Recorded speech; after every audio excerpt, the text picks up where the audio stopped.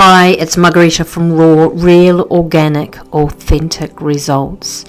And in this podcast, I really want to have a look at the psychology of narcissistic mirroring.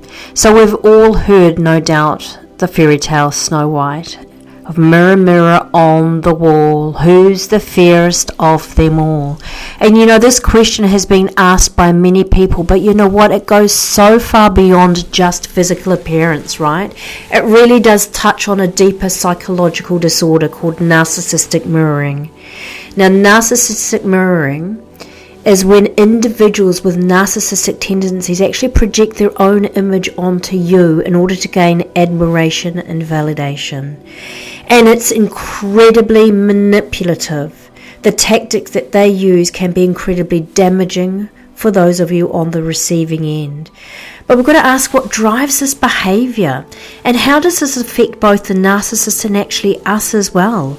So let's have a look at this a little bit more so that you understand actually what narcissistic mirroring is, because it can be very hard to pick up.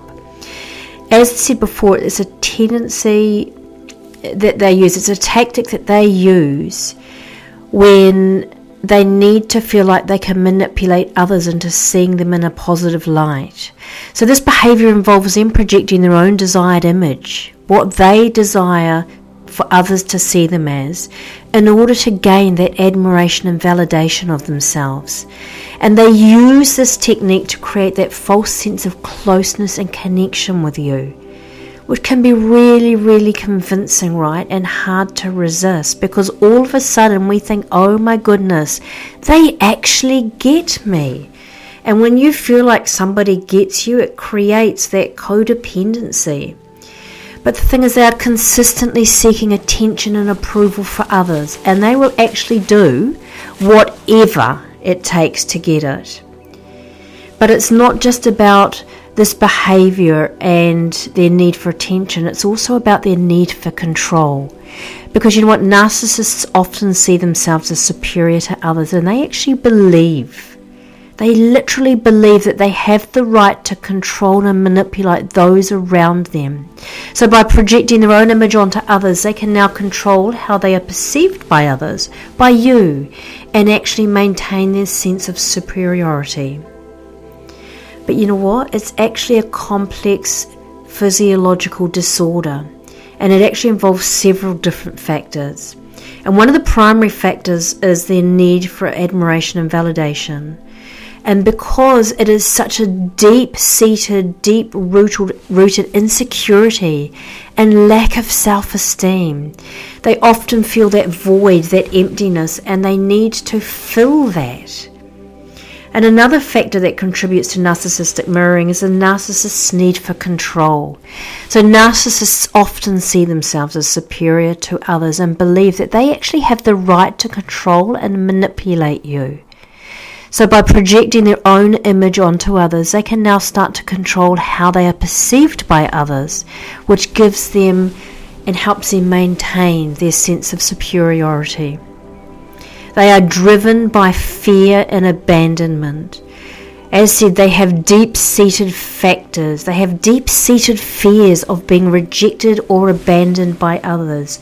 And they need and they use their need for admiration and validation as a way of preventing this to happen.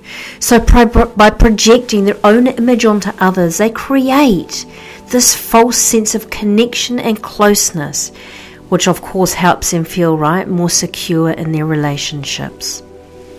But as I mentioned before, it is really hard to detect because it involves subtle behaviors, and these subtle behaviors can actually be overlooked. So let's have a look at some of the traits that are associated with this mirroring. So flattery is a big one. They are incredibly skilled at flattery, of making you feel very special, like you are the only person in the world. And of course, because you attract this narcissist, it means that something else has happened in your past life. And all of a sudden you'll be thinking, as I mentioned before, wow, this person actually gets me. I feel like they love me so much. I've been waiting for this praise my whole life. and all of a sudden you feel that connection and that closeness, but they're mimicking you. They have the mimicking behavior and mannerisms of those around you, so that they do create that sense of familiarity and connection. They often idealize you and they put you on a pedestal, and this may seem perfect, right, and flawless, which makes it really difficult for you to be able to see through the mirroring.